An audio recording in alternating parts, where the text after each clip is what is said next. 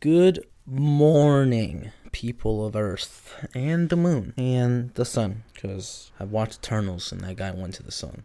So I know you're listening up there, pal. Much respect, not Goth Superman. But today I'm going to talk to you about how I give myself sleep paralysis, because I mentioned that a couple days ago, and somebody said, "How, Sway?" And I commented back. I was like, I gave them my step process. So this is that comment, but in audio format, pretty much. So I said, easy. Step 1, lay down. No pillows. No pillows are important because I like to be in pillows. They are comfortable. So no pillows. I don't want to be comfortable. Step 2, cross my arms like I'm dead. You know, kind of how the Undertaker would cross people's arms after he would like obliterate them in the ring. So cross my arms that way. Step 3, cover myself in all blankets.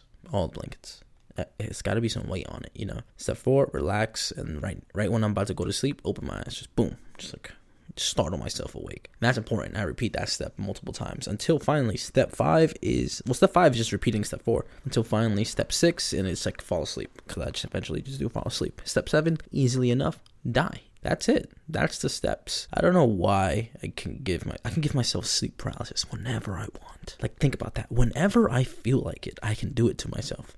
Like, all I know, if I want to give myself sleep paralysis a certain night, all I have to do is just kind of stay up a little bit later, kind of get a little tired, and then do those 7 steps, and then boom, sleep paralysis. And it is a doozy. Like, I remember my first time discovering that I could do that on accident. I was like, so why am I sleeping like this? Whatever. It's cool. It's quirky. Like, that's all probably what I thought it was. And then I was like, let me do it again. That was fucked. That was a little fucked. Let's see if we could do it again. And then boom, I learned that that's the step process for me in my body. Ever since I was like maybe 14 years old, I learned that I could do that. Yeah, I mean, that's just what I wanted to get on the mic today and talk to you guys about. It's just sleep paralysis. I mean, I remember the first time I've ever had sleep paralysis, I swear to God, I died. Because I was in high school, might have been like 9th grade, and I got really sick. And I don't normally get sick, right? Even to this day, I get sick like once, and then like it takes me out, and then I'm refreshed for the whole year. So it was the first time ever in my career of going to school that they called my mom to take me home because I was sick and not suspended. Okay, there's a big difference there. She's like, "Wow, you got sick?" I was like, "Yeah, it's weird, right?" And it's funny because this is right when I just got my dog, because I was still living relatively close to my high school. So my dog must have been like 2 years old at this point, and I'm sick. My dog's on my bed. I'm chilling. I'm relaxing, and then all of a sudden, I'm looking around my room, and I'm like, I should get up. I feel like shit. I don't want to lay down. I want to move to like the living room or something. And I could not get up. Right? I was not getting up. I couldn't move. My dog is looking at me. I'm looking at my dog, like in my peripheral vision, but in my mind, in my dream, I'm like looking at her. Like, I moved my head towards her, but she's looking at me all confused. Like, why are you staring at me like this? And then she has big black eyes. She has brown tints, you know, if you really, really can see it, if you really look at her eyes. But I went and I saw my reflection in her eyes as I was just looking straight up. And then I started to panic. And I tried to jolt myself up. I tried to like wake up and move my torso upward, but then this is gonna sound crazy, but what I did was I did get up, but then I started looking down at myself, and kind of how, if spoilers alert for No Way Home, for Spider-Man, Peter gets knocked out of his body, and then he kind of like swims towards his body and gets his body back, you know, with that Doctor Strange scene. But it kind of was like that. Like, I was looking at my body, and I'm panicking.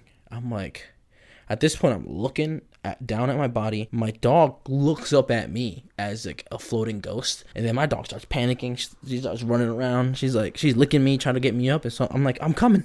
I need to wake up. I'm going, and I'm basically swimming downward to my body. And I get back into my body, and then I'm trying to move, and I feel my fingers twitching now. Okay, I'm back in control, kind of. And then my mom is calling me, and then the ringtone like helps me wake up. It was like an alarm, and I got up, and then I just had a casual conversation with my mom, and I looked at my dog. I gave her a big hug and kiss, and then we just, never touched upon that topic ever again. Because I do talk to my dog. Like, whenever I leave my mom's house, I say, "Hey, I'm leaving. I'm not coming back. I will be back soon, so don't wait for me." Because my dog has a habit, especially when I used to go to college, my dog would wait by the door and every day until I came back. And then my mom would have to talk to her and be like, because I would tell my mom, you need to talk to her, you need to communicate to her that I won't be back until like break. And then she would talk to her. And so I talk to my dog because I feel like they're very intelligent and they'll comprehend things. And I talk to her in English and Spanish, and she'd be looking at me like, I understand. My cat, though, I feel like if we talk to my cat in Spanish, and she's like, what the fuck are you talking about? Even though we speak Spanish in the house, but I feel like my cat just refuses to speak Spanish. But yeah, that was this week's mini. This week's mini. Psych, that was today's mini. And I'll see you next time. Peace. It's so awkward when I press spacebar and it doesn't end the recording.